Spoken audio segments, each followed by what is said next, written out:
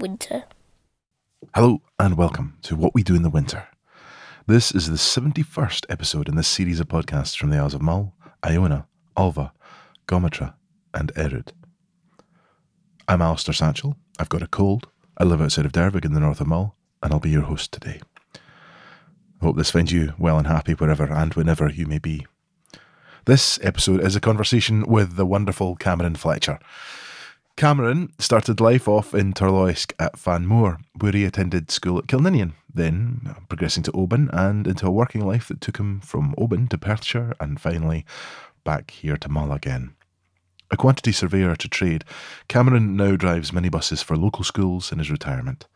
And it's in that capacity that I first properly met Cameron. And it was always such a pleasure to see him on the run whenever he was out our way. It was great. Cameron has put such a wealth of work into preparing for our chat, so thank you so much, Cameron. I'm really grateful for that. You're going to hear all sorts of tales and adventures from him, from a surprising after-school snack to a host of names from the past. Our time together was just filled with a lot of laughter. One of the things that really strikes me in this conversation is the affection with which he talks of his family and their achievements. It's so lovely to hear such affection openly shared. As a one-off, as I've been away from my desk for a bit over the summer working on converting our porta cabin into something a little bit more useful with my wife Georgia, I'm putting out 2 episodes today. You can find episode 72, a conversation with Anne Scott about the communities at Java Lodge and Craiganure on the podcast feed just after this one. Now, while I've got you, can I ask, could you possibly leave a star review or even a wee dot of text or a review about the podcast wherever you listen to it? It just really helps to improve its visibility, so thank you so much for your time on this. Right.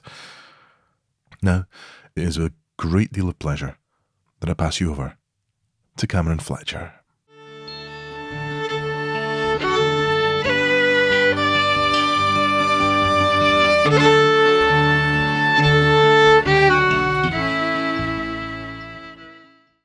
Who are you? Cameron Fletcher. And where are you from, Cameron? I'm from Mull. Fantastic. Which bit of Mull did you start off in? I was born at Fanmore, Turloisk, and it was, the house is now called Port Rannoch. We didn't have a name for the house, but it's where the Cow family lived. Oh, right. Okay. And the big mansion has just been built in our old croft. I was the only one of the family that was born at home. Really? Yeah. And at £12, I made quite a wow. My mother had actually bought a pram. I'd ordered a pram from the co-op dividend. Yeah. And when it arrived, the pram wouldn't go through the outside door. So she had to reorder another one, and she had to carry me around for weeks. So the poor back, yeah. Gosh. So that's it. So that's my birth, as it were. So. And who? Again, that sort of classic question. But who are your people? Well, my father was Colin Fletcher. He was born at Cruishnage down near Benesson. Went with his family to between Lochaw and Camelford. Right. And then came back to Alva, and then went to Glengurrum, where my granny and granddad died in the 30s. Ah. And then he went to... Sorry, we've been interrupted. Oops. Been interrupted by my lovely dog. Ripples, I'm going to go see Col. He then went to Antime, and I think that's where he met my mum, because mum was born at Lettermore, but very shortly thereafter they moved to Dervig, and mum was at school there, and I think mum was only about 21 when they got married, or 20 or 21 when they got married. So then in 39, Dad was given the job as estate joiner for Turloisk Estate, and they moved into this house, which was the joiner's house, as it were, and he was there for 36 years. Goodness. He retired in 75, so 1975. Gosh, that's a long time in one place. Yeah. So that's a family, as it were. Yeah. And so did you have connections down to Benesson from childhood? We had 2, my dad's sister, when she moved from Antime to Gishig, and my uncle was the shepherd on Benmore. And then they moved thereafter down to Finnefort, to Jarlathforth, which is on the Kintra Road. Okay.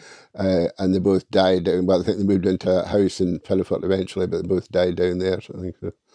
So that was the connection to the Rossa Mills, I think so.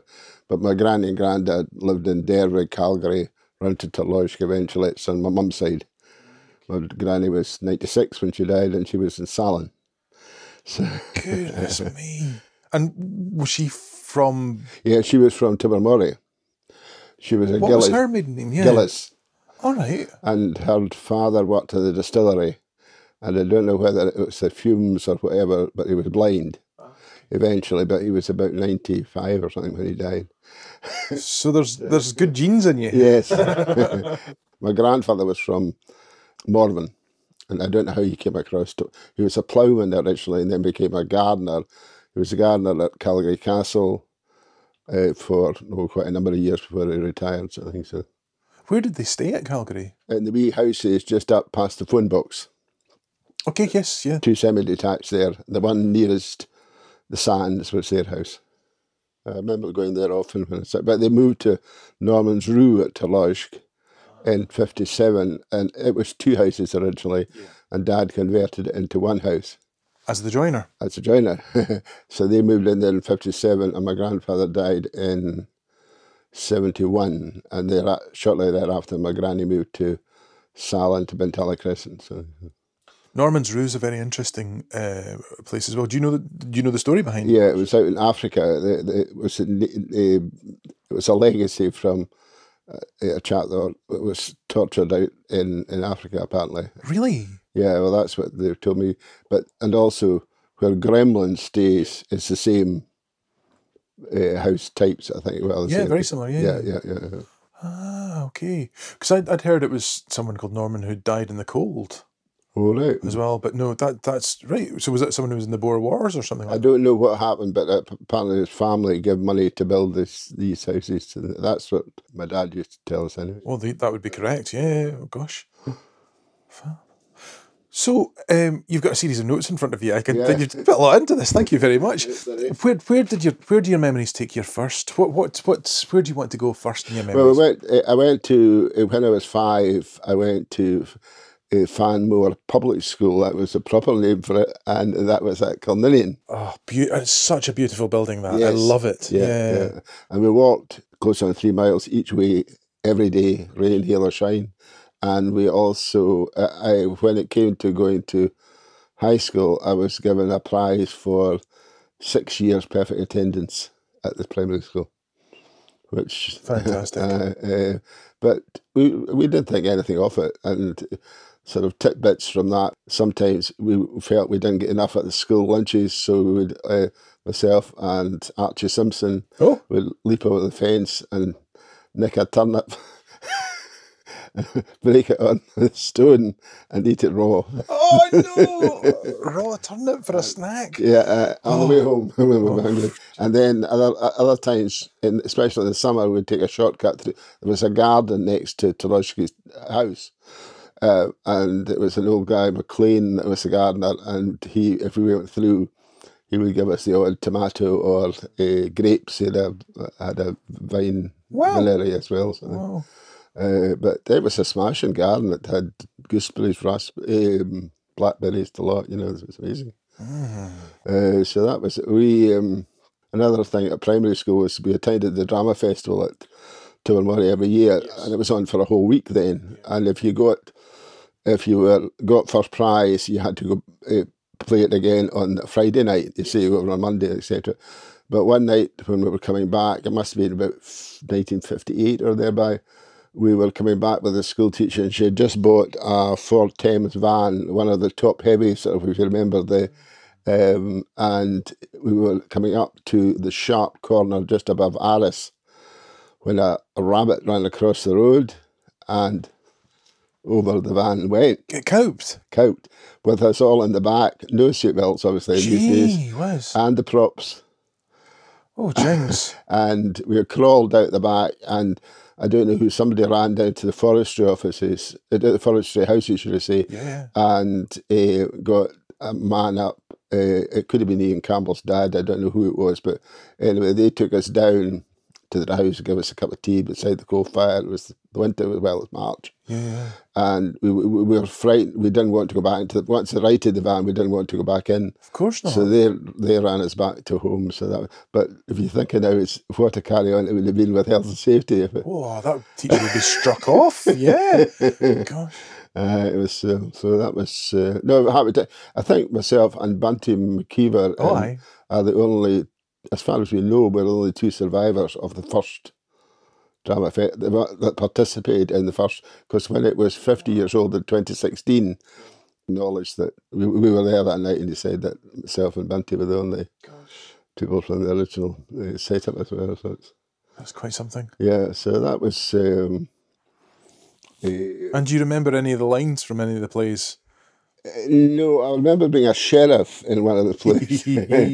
And we also had McNamara's band, where we played, somebody had a wee accordion, somebody had a pipes, and somebody had I think I had a triangle.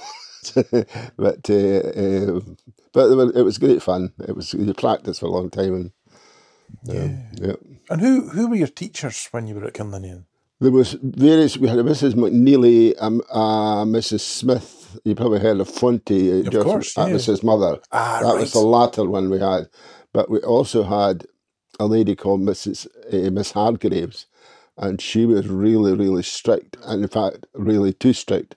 And she used to belt you for absolutely nothing. I don't remember too much about it, but a lot of the people, a lot of like Chrissy MacDonald, when she was alive, was telling me that my hands would be raw with but after a few months, I think, the parents petitioned the county council to get rid of her, and that was done. So I think so. It was. That's good. That's very good, because very often these characters would linger and linger. Absolutely, yes. So that was the teachers there. But there was 12 in the school when I was there. Can you remember them all? Who were they? There was myself and Fiona. That was my younger sister. She died in 1999 with a brain tumour. Oh, I'm sorry. And there was two McKinnons. That's Margaret McKinnon at the Square's nieces. Ah, gosh. They came from the other way, from Toastery. There was three Simpsons, Chrissy, Archie and Lackey. They're all dead now as well. There was John Dixon from where Dalmaclear is now. There was another two, I'm talking about Christine and Catherine. They were what they called Homers. You probably heard of that. They came and stayed with the Dixon, thing. Right. And Mary McLaughlin at Kilbrennan was just starting when I had a year, I think, with her. So I think, I'm trying to think. There was Donald McLean from the top of the village at Toulouse, and there was Alice Semple, who just died as well. She was the manager's daughter. So that was, but we just kind of picked up kids as we went down the road. Homers, just for the listener, and also for myself, just to make sure, what were Homers again? It was people that were, the families adopted them, maybe through poverty or breakups and marriages or whatever sort of thing, and they lived, it was quite very common in Tiree and South Uist as well, apparently. So nice. Yep. Yeah. That's brilliant. So that gives us a very clear picture of Kilninian. Well, actually, one thing, could you describe what did it smell like in there? Was there any smells particularly that take you right back? Any kind of feel of, like, what was the wood of the floor, the doors like? Can you describe the space for us? No, I don't think there was any. When you're talking about smells, the smells I always remember is that my father had a workshop at Toulouse Estate where he made the windows and doors and all that stuff. Yeah. And I still love that smell. When I worked in Edinburgh and we go to joiners for quotations, etc., I used to love going in there. And of course, when Dad was making the stuff when I was a toddler, I would be playing in the sawdust and using putty as plasticine. Oh. So that's the kind of smells I recall from. That's fantastic. I think the worst smell I recall from the farm is cleaning out the hen house. Yes. Ammonia-tastic. The buyer was nothing, it was fine. It was. Where was his workshop? Was his workshop in the square? Yeah, it's just round the corner where Margaret House is. Okay.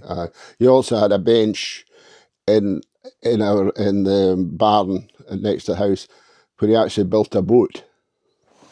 Goodness me. So, what was the story with the boat? Where did it go? What did he do with it? I don't know what happened to it eventually, but he built it in the late 50s. He got a gunnel and what else? There was two bits of the boat that he got, and then he cut all the boards, clinker, copper nails, and the straps that go, the rounded straps. He used to bend in the bath. Steam them in the bath and then take them out. But it was a lovely boat. I mean, Wow. we went fishing in it 2 or 3 times a week in the summer, and it's a 13-footer. And there was actually a picture on Malfora's past and present of it. Dad standing in it and said, "Build the boat," but it was incredible. Being in that part of the island, so close to the coast, where was the main port that you used? Was it Port Rannoch? Port Rannoch, yes. Aye. Dad and Neil McCottle, Angus's father, they did lobsters every night. So, I mean, Dad worked incredibly hard. I mean, he was away at 8 o'clock in the morning, home at lunchtime for an hour, 6 o'clock home, 6:30 down to lobsters, and then so to bed, something. It was, Yeah. and in the midst of that, we were probably one of the first to do the self-catering, because in 56, Dad converted the loft above the byre into a flat, and we moved in there in sometime in May, and we didn't go back till September, and we let the house out. And the same people more or less came every year. That's And brilliant. some of them had cars, but some of them actually stayed for a month without a car. It was Well, incredible. there's so much to see over there and just Yes, explore, and yeah. all the old broch at the top as well, and the other broch down below at Ballygowan and all. Yeah, There's yeah. so much.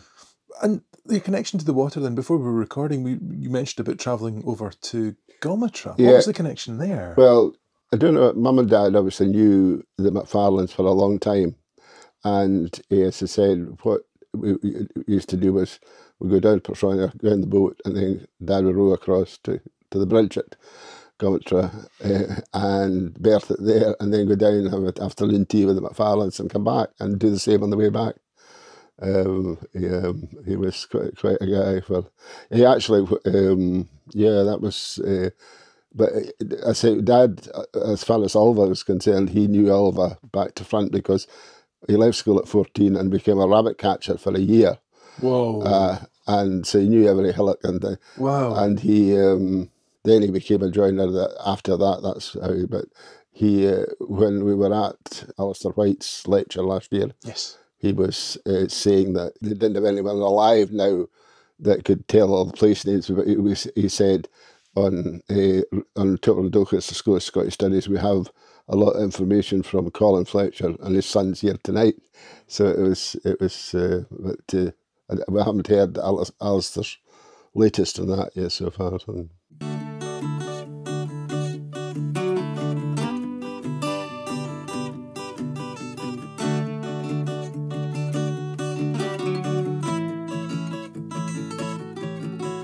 I was going to tell you just a wee bit about Turloish when I was there. There was no electricity, obviously.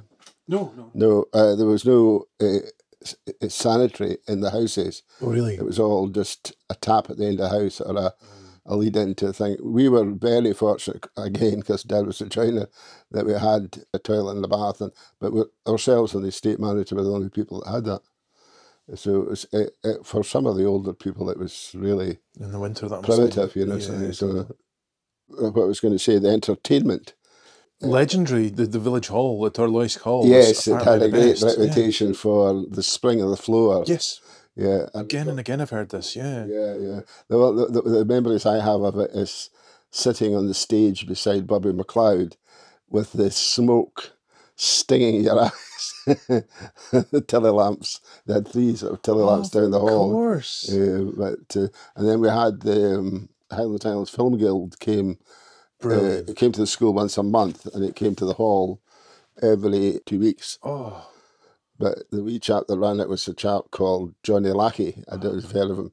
He was Chrissy MacDonald's uncle. Oh, right, okay. But Johnny was apt, I think, to take a wee jillock from time to time. Yes. But at that time in the 50s, the Queen, everybody was very loyal to the Queen, and it showed the Queen at the end of, when it was a movie, the last thing before you stood up, everybody had to stand up for the Queen. But one night, Johnny got things wrong, and the Queen appeared upside down, and all he heard from the back was, "Oh hell!" So, That's great. What films do you remember seeing? Lassie. Lassie, Come Home. Yes, yeah. one of the, I think it was Jeannie McCall was crying that night Yeah, of because they were course. so fond of the animals. And Geordie. Oh, wow, Bill Travers. Yes, yeah. It's in 1957. That was. We thought it was. I do remember that because we went to the previous night we went to Jordan, and the next day we went. We hadn't been. I don't think I'd been before to the Open Games, and we travelled across and to that. So that's how. But Jordan was a great film. It was amazing. I've never seen it. I've seen the Bridal Path, I think it's called. Yes, yeah, that was that was late. I think Bridal Path was late towards the end of the 50s. And Ring of Bright Water. Oh God! Oh, why would you torture yourself with that? Oh, I was going to tell you about some of the characters at Toulouse. I would love that. The first one was an old lady called Floran McLean. Oh yeah. She lived with her brother who had lost his leg in the First World War, I think at the Battle of the Somme. Good God. He had a tin leg. Whoa. And but she hadn't rarely travelled from Mull. I think she'd been a maid in her younger days in Gometra, but she was a wee woman with a sort of floral apron and wellies. A penny. A penny, that's right. But the story is told that when her sister, she used to go through to her sisters maybe once a year in Glasgow, but her sister managed to persuade her to go to the hairdresser in Glasgow, but Flora had never been to a hairdresser before, and she was fine until they put the metal, remember they used to put a dryer right across your head. Yeah. Flora was absolutely terrified, pulled the thing off and ran down the street. I think the classic I always remember about her was that in the early 60s, the Profumo scandal. Oh, aye. Connected to here, of course, yeah. Mandy Rice Davis and Christine Keeler. Yep. And the old buttocks were talking, with a ram, they were talking about all this, and the call girls, and of course Flora was making tea, etc. And she didn't, she was only picking up wee snippets here and there. So she came through and said, for her tuppence worth, she says, "Oh, maybe they weren't from Call at all. Maybe they were from Tyree." That's very fine.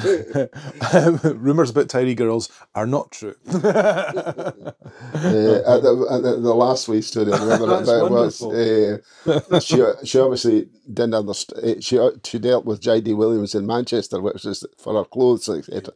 Now to Flora, Manchester, which is a wee place like Tobermory, she didn't understand which, but there was we had the travelling vans every day and there was this new chap came and somebody said to her, "Oh, he's from Manchester." So Flora, the first thing she said, before she even ordered a loaf, she said to him, "Oh, you'll know J.D. Williams," but he didn't want to hurt her feelings. So he said, "I know him very well." Oh, lovely. That's very kind. That was it. But the other character, she was Mrs. Allen, they call it, but she was a Mrs. McLean as well. She was a relation of Flora's, but I don't know how close they were. But she was a housekeeper at the Toulouse house. Oh. So she was there like summer and winter. My mother used to cook for the gentry when they came for but Mrs. Allen was obviously there and used to her own company. So my mother was saying she was the only person she's ever heard that spoke to herself and answered herself. Because she would say, I told them that, I'm right, I'm a die. So it was the way that she had it. So much on her own, yeah. Yes. And the last one I was going to say was Angus McCall's dad, Neil, old Neil. He was a real character. I was saying to Georgia last week, we were talking about funerals and that, and of course in the 50s, the only time they got was New Year or a funeral or a wedding, access to a dram or two. But anyway, the old lady, Mrs. McLucas, or I don't know if she was a Mrs., she died at the post office at Toulouse, and they were at the big funeral, because it was probably going to the Belleroy thereafter or whatever. So Dad met old Neil the next day, and he said, "Colin," he says, that was the best funeral I've been at for a long time because of Of course. the whiskey he was getting. But he, You can always judge a funeral by the sausage rolls. yes, so these were the sort of characters that were in the village. But That's fantastic. It's amazing. So I was telling my son recently about the conditions they lived in, and he couldn't believe it. You know, some of the families were just amazing. You know, it's just it's all changed now. You know, so. In our family in Colonsea, the boys were in the byre outside. Yep. And very often they were there. I don't know if in the winter, but I presume so as well. And because there was just so many of them, and there was just a small house. So yeah. Yeah, when the big family, so maybe 8 in a family, and you wonder where they were putting them all. So that was it. But what I went on to sort of draft on was after leaving Fanmore Public School at 12, I went to Oban High School. Yes. With 1,200. And I stayed in the school hostel. And can you tell me the names of all the 1,200 please? Kilbowie, yes. The old building with 36 was there. In fact, I was speaking to Ian Morrison this morning. Yes. In Doctor Surgery, and we were talking about it. And I was saying to him, funny enough, he was talking about a chap, Alan Livingston from Lochalan, Corky, they called him. Oh, yes. And I was saying that's the person that kind of planted in my head the career I followed, because I think he was looking obviously for himself, and he had sent away to the RSS, the Royal Institution of Chartered Surveyors, to get information on quantity surveying. So he brought it back, and he let me have a look at it, and I said, "Oh, this is quite good, you know, blah, blah, blah." And anyway, when I was on the 12th of December 1965, I was standing outside Oban railway station when a reporter for one of the local papers had just passed his test, but just bought a big Bentley. Oh my goodness. And he used to roll down to the station at Oban. I don't know if you remember the old station at Oban. But anyway, I was standing reading my Sunday paper, and everything would just stop right about 3 feet in front of you, but he didn't stop and rammed us against the wall. And I was taken up to the West Highland Hospital with a fractured femur, and I was there for 3 months. Oh my God. More than 3 months, middle of December to the 1st of April. Oh my God. So you had Christmas in hospital. Yeah, and then rehab after that. So you had to learn to walk again. Yes, and in fact, there was a seaman, that was 66, and there was a seaman's strike was on, so there was no Calmac boats. And when I was going down I had to go down to Glasgow for physiotherapy at Western Infirmary. And when I recall one time having to get the bus to Grass Point and then go with the crutches into Mrs. Spencer's boat, you probably heard of it. The Island Lass. Island Lass, yes, correct. And I crossed and down to Glasgow. Because it was December, I'd actually learned most of higher science by then. So the director and the deputy brought up stuff to us so that I could polish up on it.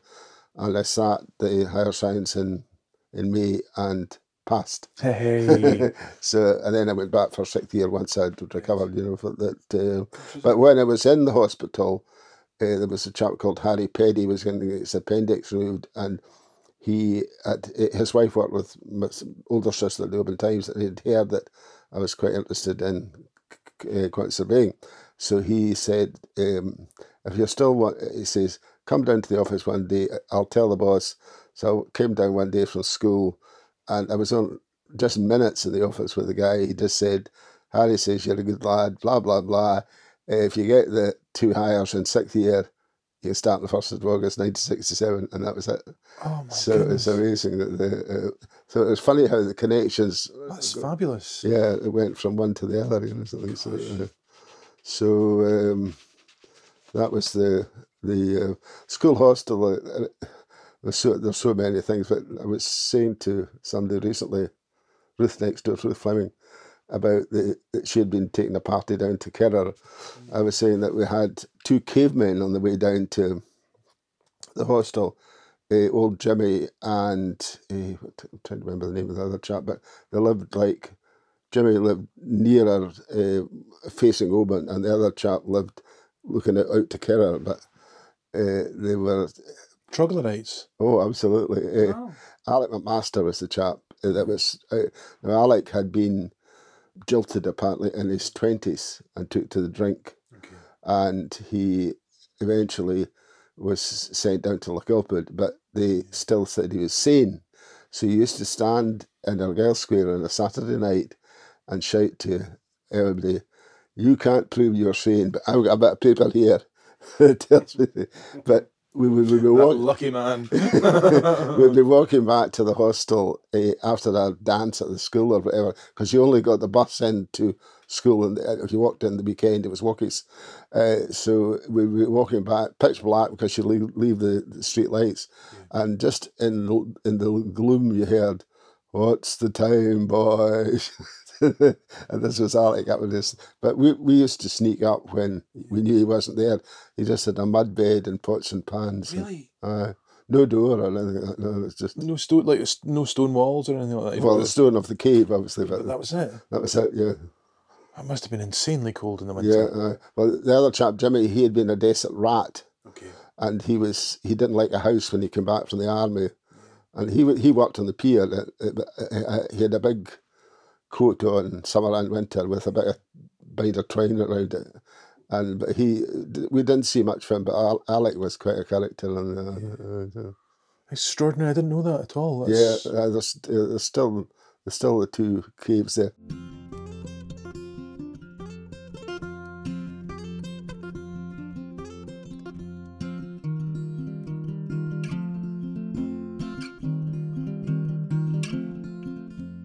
I was going to ask about. There's often people discuss the beach down from Turloisk. Yes. Now I've known it as Kilninian. Yeah.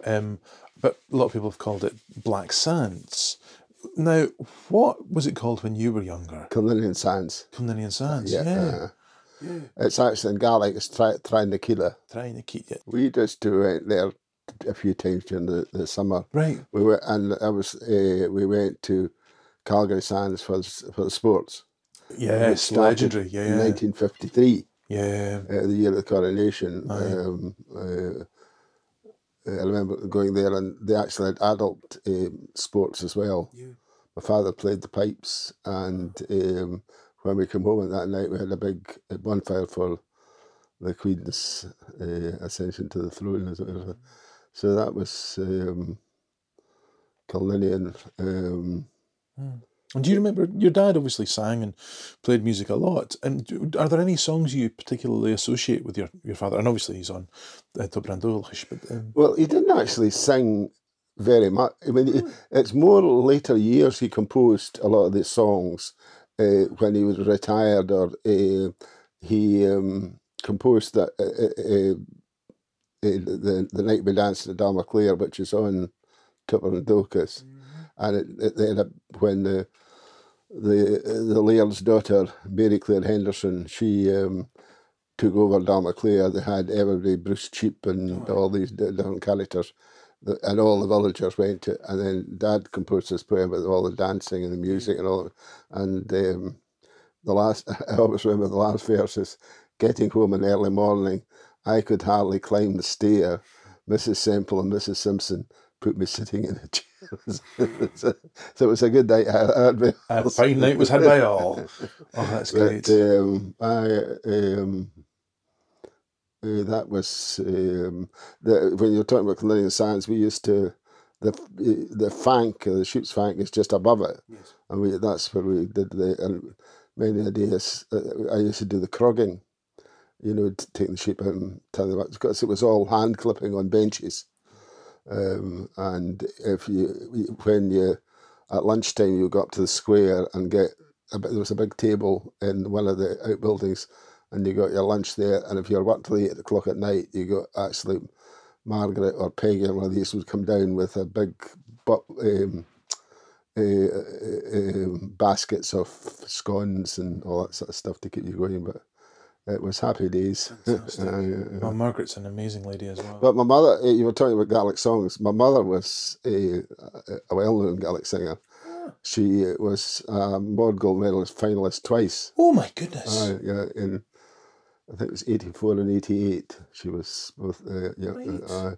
She sang from when she was young.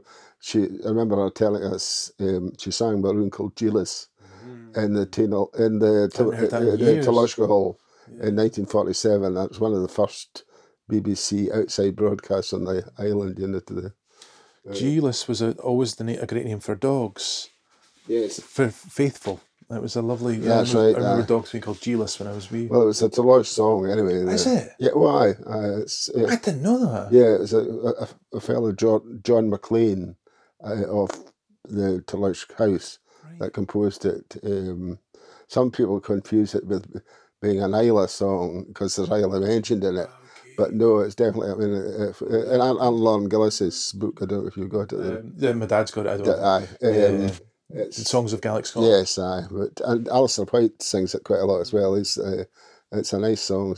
But my dad he could speak Gaelic, and obviously he had a lot of words that other people didn't know, sort of thing. Family words as well. It's the same. Yes, that's right. Yeah. But my mother could read, write, and speak Gaelic and sing, obviously. But I've still got one recording of my mother. It's on a Hebridean band thing, and she sings. Well, there's two bits, but she sings Portobello in one, and the other one is Isle of Arran. But that was done in the 70s. That's the only recording I've got of her. But Gaelic yourself, did you have much Gaelic growing up as well? No, it wasn't encouraged in these days at all. We learned, myself and my sisters learned it from trying to find out what you were getting for your tea or what you were getting for your... it was that all that. But you pick up an awful lot from it, because my grandmother had an annoying habit of speaking to my dad in Gaelic, and then she would say, I was just saying to your father, and you knew every word she was saying anyway, something. But so I can understand probably 85% of a Gaelic conversation going, but I find it difficult to. I can probably speak about 40%, of all the good stuff. Aye, but all the rude words. I do with doing training at the National Mode, and you have to introduce the choirs, the judges, and all that kind of stuff, and that helps you to. But I didn't really take Gaelic seriously, I don't think, until we moved to Crieff. Really? So I joined the Gaelic Society there, and then they had lessons, and sort of picked it up from. I was in my 30s before I really got properly into it. And I'm very conscious of it with Col. So he'd obviously gone through Gaelic medium education. Yeah, and there's not all that many people to talk to about the stuff that you're interested in Gaelic. So Sunday there, we were walking along, and we were talking about Lord of the Rings and computer games in Gaelic, and trying to just kind of keep it as relative to his interests as possible. So that the recent Gaelic partnership that's really encouraged a lot. But Shannon's the ones she's done have been really good, and it's encouraging a lot of people to. The photos are looking brilliant. I need to come along. I keep missing it. I missed the last one because we were at Arbors. And I missed that. But it was at the Western Isles in Salon. It was quite good now. So, as I say, then the notes thereafter are moving on to working and So your working life starts straight away after school. Yeah, in Oban. Yeah. Right. And what was the name of the firm again you were with? Murrow and Broochie surveyors. They've actually, you probably, if you drive through Oban, there's big letters above just where the Oban Hotel is. They're on the top floor there. Okay. I was 13 years there. Wow. Yeah. And to learn to be a quantity surveyor, do they go, right, how much do you think? And you go, that much. They go, no, you're wrong. Or how do you do it? Well, quantity surveyors are really the accountants of the building industry. And the basis of it is that from the very start, like if you were building a cinema, for example, the architect would come along with plans. Yes. So we would prepare what we call a bill of quantities, which is there's a book that's strict that tells you the way you've got to do it, the measurements, what you've got to allow in overheads and all that, what you've got to let the contractor do it. So you compile this bill of quantities. It's all done computerised now, but in my day it was books. So you would print out 4 or 5 books, send to different contractors, get the prices in, and then you had to report to the client on the prices and see who the lowest and that. And we were talking earlier today about the Elm Hotel. Yes. That was in 68, and that was in the days before calculators. So when we received the using tenders, logs and things like that still. when we received the tenders for the Elm Hotel, we were at it from tea time till 3 in the morning to check out the tenders because it was like 104 yards at 3 and 4 and Halfpenny. For goodness sake! Yes, That's what could you get for that now? That shed over there, that's about it. Gosh. And then when the contract starts with the contractor, you have the architect will change his mind. I don't like these windows. I like this, blah blah. So then you have to evaluate that and agree with the contractor, and then you do interim payments. That means that every month, and then at the end of the day, you do a thing called the final account, which gives a total that. We're talking about cinema, would be the total for the building, and that's the money is then paid to the rest of the money is then paid to the contractor. So but with the likes of Warren Brucci, because we were rural, etc., we actually did actual surveying of land and all that stuff, like your big fields or whatever, Eastdale Island, few plans and you did valuing houses as well, Okay. But so that was it. But when I was there, I worked on Elm Hotel, I worked on Durt Castle. That must have been fascinating. Yeah, it was. It was, and because I was an apprentice, I got all the horrible little jobs to do, like measuring the skirting with the Spanish prisoners hanging above your head, crawling about it. And then we had the restaurant, which was a buyer, of course, before, and that was, but it was quite, not funny, but different from the fact that because it was one of the first jobs to be done for the gentry, as it were, on the island, you were not permitted to say, when it was getting done, you were not permitted to say where you were working. So if somebody asked you, where you go in the day, I'm going to a job in Mull. So it was amazing. I worked in Torresey Castle as well. Oh yes. It was quite interesting. It's more grand in many ways than Duart. Yes, baronial style, really. Yes, I worked in Torresey with Moran Broche, but also I'll go into a minute. When I left them in 1980, I went to Alexander Black Builders, and he worked there as well. And David James and I got on pretty well together. And he said, he always said to Mr. Black that he liked me because I didn't suffer from West Highland lethargy. So he used to sit in his big chair. And Manana syndrome. But so that was. But I'm trying to think of other. What was the first one you signed off on yourself that you did the final account for and said that was your one? The first one I did, it was the benefit of working in a rural situation, because if you were a QS in a town, you'd be doing calculations for 2 years before they will let you out on a site.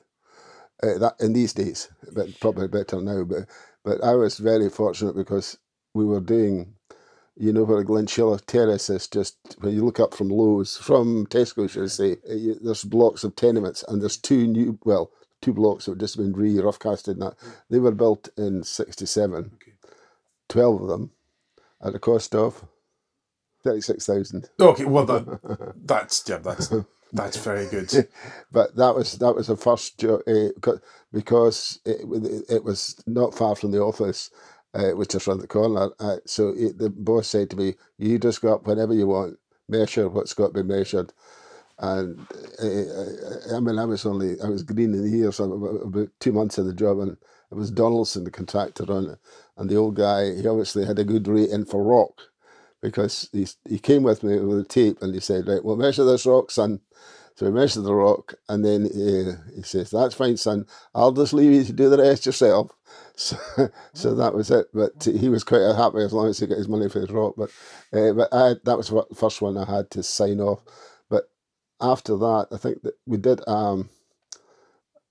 huge extension to the it was BT telephone exchange at that time, and that was literally years to get the account all sorted. Because there was many changes, and when I had to, obviously, it was the Ministry of Works down in Montrose Street in Glasgow, and it was when the IRA were on the go, and you had to go in, sign in, get to somebody to escort you up the stair, and then when you had agreed, somebody to take you back down to the building again. But that was probably the first sort of big ones that I did in the. It was a very specific build with all the tech of the time as well. The BT and now thing. you could put it in one room. Yeah. Well, it's like there's one in Dunoon. I remember it sort of used to loom over a car park, Jean Villa car park, I think it was. And I used to look at it and, what's in there, and it's probably all Well, just it's John Brown Strone that actually built it. Yes, yeah. It seemed like such a big building, so full of kind of glowing and flashing lights. And absolutely, yes. Now it's just, I imagine it's just one wee thing. I mean, it was trying to sort. There were so many changes on it, and of course, everything had to be exact for the government. Something said it was. It was before it was nice. They privatised it, something. So what was it that took you away from the West Coast and took you over to Crieff?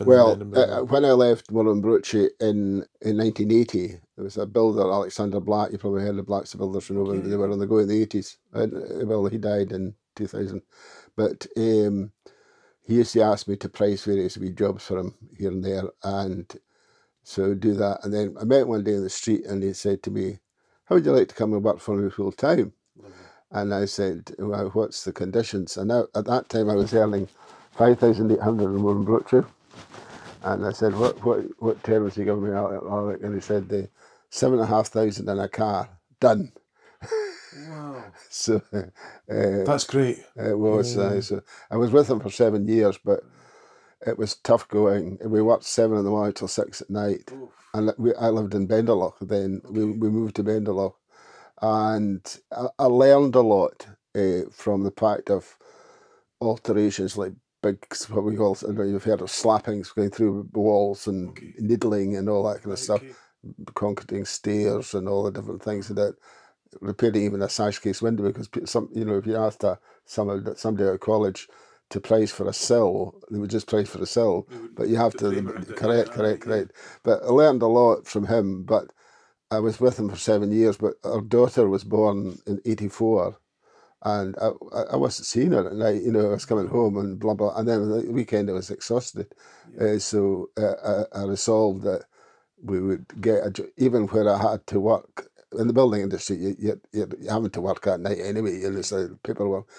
So I resolved that. So I applied for a job as principal building estimator with Clachan Construction in Perth. I got that job, and that's when we moved from Benderloch to Crieff. And then Crieff's nice. Yes. Yeah. Oh, well, I mean, the children went to school there, and the oldest lad was quite bright, and we sacrificed our lives and sent him to Morrison's, to the private school, where he did very well. But then our daughter was involved in a lot of choirs in Perth. So when we moved from Crieff to Perth in 97. Okay. And she sang with the Fair City Singers. They were a group of 72 singers, and they were actually in the backing choir to the chorus at the Millennium. So we celebrated the Millennium in the Dome. Oh gosh! With Tony Blair and the Queen and Stephen Fry hosting. Yes. Yeah. Wow. Anyway, it was so. We were 17 years in Perth. I worked for Clachan for 17 years, but in a way, it was good from the family point of view, because you go home at 5 o'clock at night. Although you were having to take stuff home with you, but at least you were seeing the kids. Yeah, and and then Leslie started working when Jennifer was 5. She went to comedy school. As secretary there, but we were always coming back Leslie's family lived in Tainault and Oban, so we're always coming back with weekends, blah, blah, blah. So in 2002, one of the guys was leaving Moranbrookshire, and the boss said to me, "How do you like his job back? Because I know you know what you like," and blah, blah, blah. And I had accepted it, but it was at the time when house prices, inflation was fantastic. So we got just to the point one weekend where we had to say one or the other. We couldn't get a house, so we had to say no. But in a way, it was a blessing because 2004, Andy Knight, it was advertising for a surveyor, and that I took the job. And On the island itself? On Oban. On Oban, in right, Oban. okay. We came back to Oban in 2004. Okay. But with being from Mull, obviously worked in Mull, mainland jobs and Mull jobs. And in 2006, we won the contract for the new swimming pool at Kinnear. And at that point, I agreed with Andy that I would drop the estimating side and surveying side, and I would be the site manager on the pool. Wow. So that's I did that. I spent 15 months at the pool every day, travelling on the ferry. I had one of these tickets that does it for a year or whatever, Calmac. But I enjoyed it. That was in looking back, I would have liked to have done more on the site because it was very interesting and a good crack with the boys as well. You know, something. So then that was. I retired from there in 2013, and Leslie. By that time, we were looking for a house, and I started looking at when I was over in Mull. I started looking at old houses here and there, and eventually we got one in Tiverwarry. We're moving back, and Leslie was looking for a job, and she said, "Oh, there's a school bus." Oh, she said, "I don't fancy the school bus thing."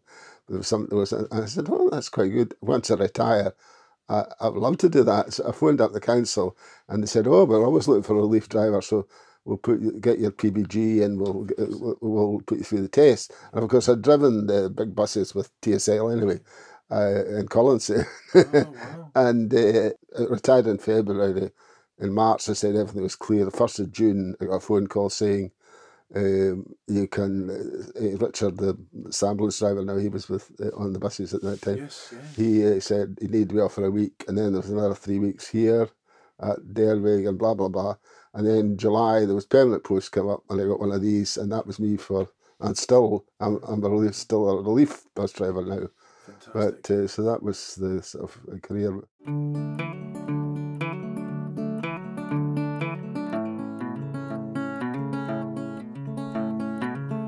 How did you meet Leslie? Leslie's dad was a great climber. He climbed with Hamish McInnes. Oh my goodness, the original mountain rescue team. Goodness me. In Glencoe.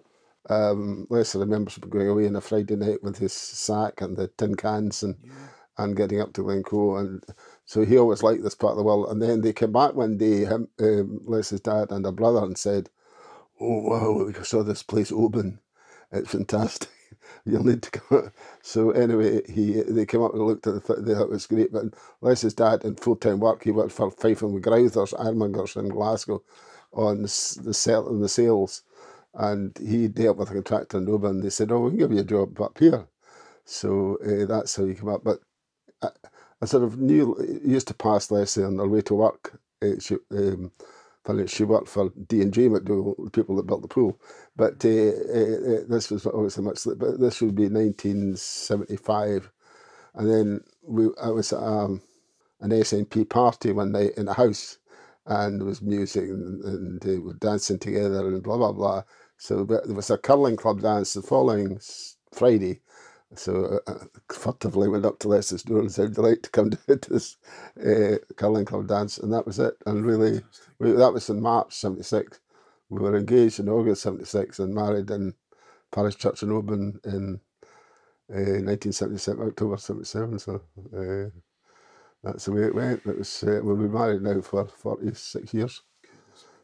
So we've got 3 children. Graham, who's in New Zealand, he's a structural engineer. And Kenneth is a what do you call it? Computer programmer. And in fact, and Jennifer is a staff nurse in the orthopaedic theatre in Perth Royal. But I mean, when Kenneth was in school, he was dyslexic. Yes. And they said some of the staff were really nasty and said, "You'll never." Well, Kenneth always ambition was to join the army, and he went in at 17. Leslie had to sign the paper so he could get in, and he fought in the Iraq War, and he was in for 8 years with the Black Watch. But he did compute in the army. He did compute before he went into the army. And then he came out from the army, and I thought it would be difficult to get a job, but he walked straight into one in a lawyer's office in Dundee. So it just shows you what. And now he travels the world. Correct. Yes, Fantastic. Yeah, I know. Yeah, God, that must have been the most awful thing, having a son involved in the Iraq War. I can't imagine the stress of that. The worst was in Christmas 2004, because part of the regiment, including Kenneth, was sent up to really near Baghdad, and so we used to. I used to get up at 4 a.m. and look at it was teletext then. Yes. To see you see Scotch soldier, and actually there was at one point there was a Kenneth, and it sounded like Fletcher had been killed, and his wife was obviously going really up the pole, and actually for some, I don't know how he did it, but I got through to the Ministry of Defence, and then they came back and said no, it was somebody else from another part of the country, but it was scary. So. I can only imagine. Yeah. That was an awful conflict. Yes. Just, I wish things had turned out otherwise. It's the loss of life. Hello, dog. Hello, small dog. But yeah, so there are other things you want to say as well about, what the highlight of kind of life growing up, or what was like, what were the special things growing up in their lives? Hi, Ripples. As I said, the social life in Turloisk when I was a kid was really the Christmas parties at the hall. We went to Alva Ferry Christmas party as well, and that was because there wasn't any limited transport in these days.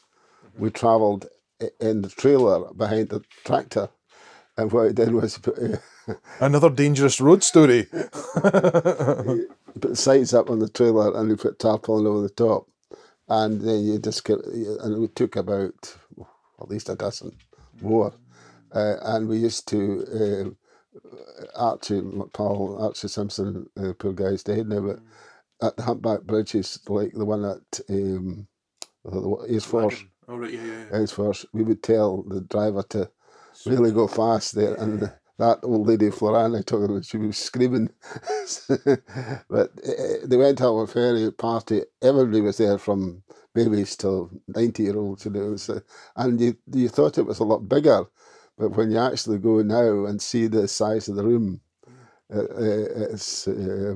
But the other. Yeah, no, I remember when I was working with Alva Ferry Community, seeing you there at things as well, and it was quite fascinating because it was so. It was lovely to have community coming in and out of that building. It was just... that's something they've kept going very strongly in that school as well, it's good. Is phenomenal. We used to go to when I was a kid as well, we used to go to the dances at Salin, Dervig, Mornish, and Turloisk. But my dad was telling us a funny story of, during the war, him and Mum's sister used to hire this chap, Johnny Black, from Alva Ferry to take them across to Mornish. And Johnny had a Model T Ford. Oh, wow. And he would take them over to Mornish, but on the way back, he would stop at the bottom of the hill and say to them, "Now, fine, this car won't go up with all you folks, and it's walkies." So they were hiring. So it's that's a cunning investment. But funny enough, the Villa Scan connection, there was a guy, a friend of Dad's from primary school, Robbie Campbell. He lived at Ballygown. You probably heard of him as well. He was a doctor down in Blythe, but when he came home to Mull, he really parted it up and that, and he would go across to Derby, and they would have a good few drams, and he would drive Dad home.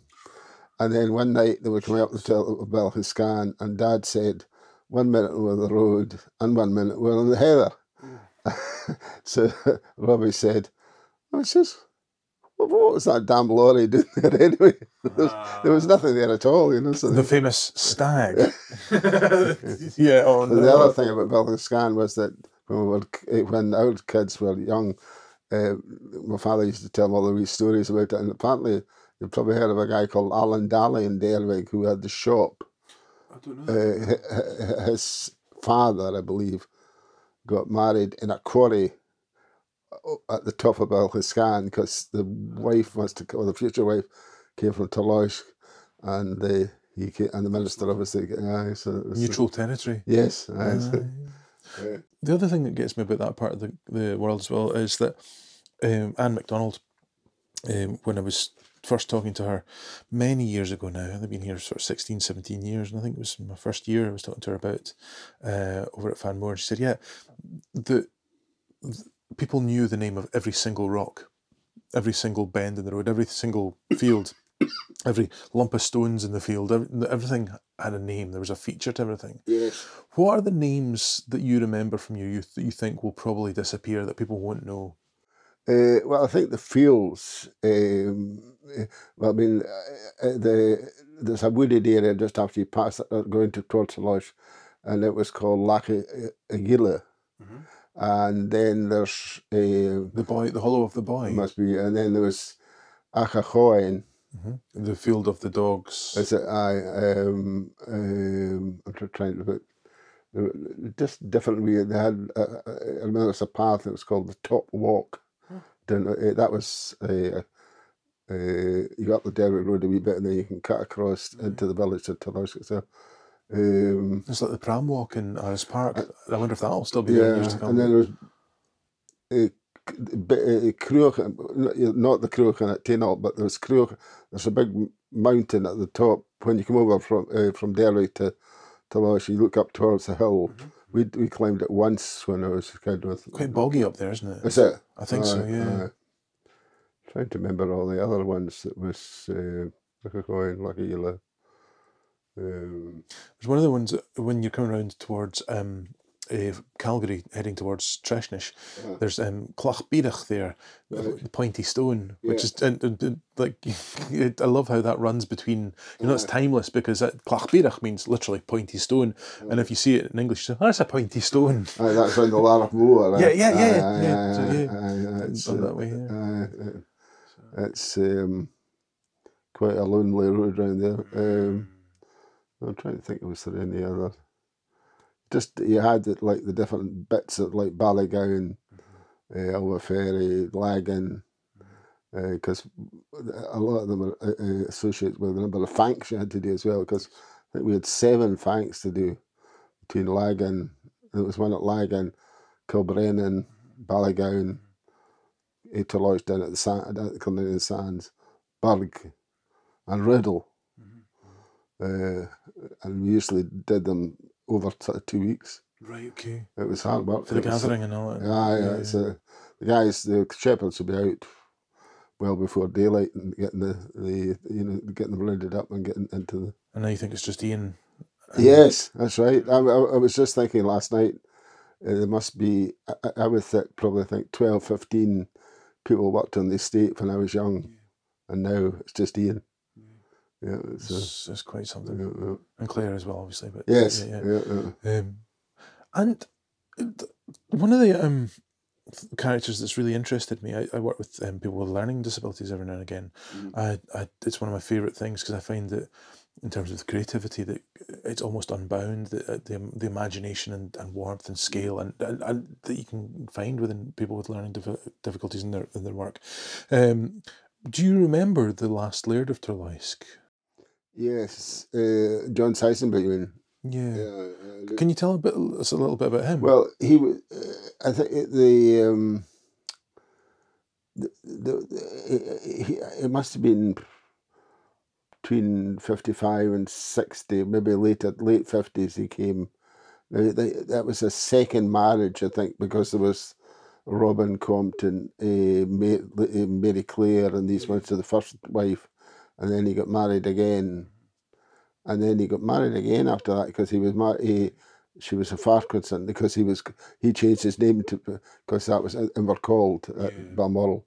But yeah, I remember John because he used to come into the workshop every month to see Dad, and he would always say, "Hello, Colin. How are you today?" And Dad would speak to him for a wee while. And was it Down syndrome that he had? Yes. Gosh. But these days, Down syndrome, they didn't seem to. There was a short lifespan, you know. Something. Not many people made it past their 40s. I remember my auntie was quite knowledgeable, and she was saying that, and she thought, no, he was a nice guy. My mum used to speak to him a lot as well because she was cooking in the castle, you know, something. But yeah, he was. Character to be celebrated. Yes, absolutely. Aye.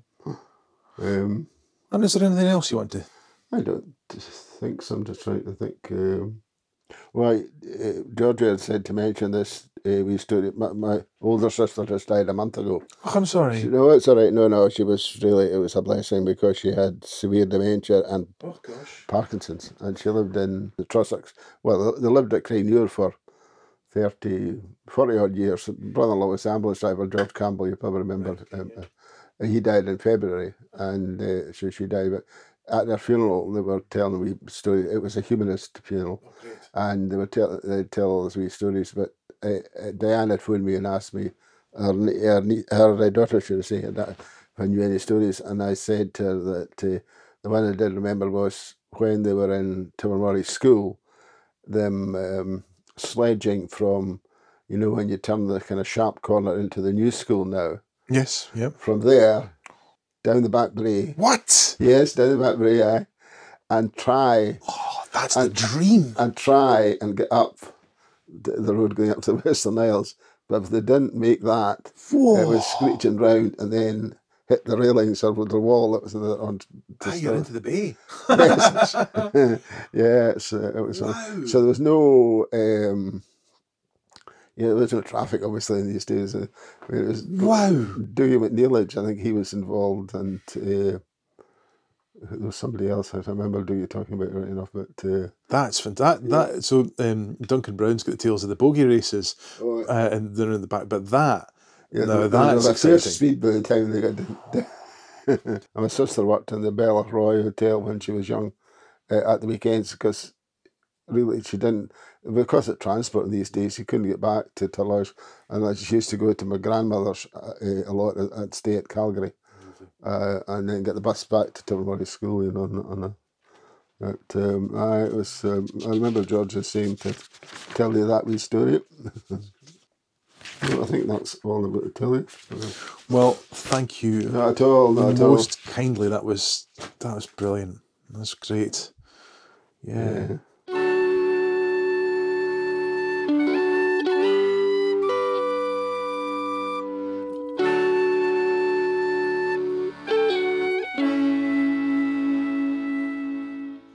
Thank you so much, Cameron. I know that your words will connect with so many listeners all over the place, but I hope you're not planning on snacking on any more raw neeps anytime soon. Mealtang again you. As I said earlier on, we've got another episode out today, episode 72, with Anne Scott of Edinburgh and Largs, who reminisces about life at Java Lodge and Craigniur back in the 1950s. It's a really special episode. Anne got in contact to talk about her grandfather, who was the head gardener at Java Lodge, and I thought that's just such an interesting idea. So she's given us a really wonderful episode. And if you're a fan of the Waterboys, Anne is the mother of Mike Scott, lead of the Waterboys. Also, there's a live event coming up soon with Seamus Carey of the brilliant Reasons Why podcast at Tobermory on October the 4th at 19:30. Seamus's work looks at life and identities in Cornwall and is quite brilliant. I can't recommend it strongly enough. So yeah, if you're looking for another podcast to listen to, check out The Reasons Why. It's just absolutely wonderful. We're both exploring similar topics in different ways. Seamus's work is very much targeted in addressing specific questions in each of his episodes, whereas what I do with What We Do in the Winter is a little bit more long form in building its pictures of the issues that matter to us. I love Seamus's work, so it's a total honour to be asked to do this together, and thank you very much to Nina and Rona at Antoper who've pulled this together. Seamus is currently on tour with Help, I Think I'm a Nationalist, which is coming to Mull and Dunoon, amongst many other places, in October. Now, thank you very much to our monthly subscribers. It means so much to me that you've kept on supporting the project all this time. Thank you so much. I really appreciate it. And if you're a new listener and you want to subscribe to the podcast, we'd love to have you along for the ride. Likewise, if you're inclined to leave a review, which I said earlier on, or whichever platform you use to listen to the podcast, that would help the project out immensely. If I can tempt you to make a donation to the podcast, which would be very much appreciated, you can find out more information on how to do so on our Donate tab on the What We Do in the Winter website. Thank you so much for listening, and see you next time. Take care wherever you are. Mór an tang, sin ag a day.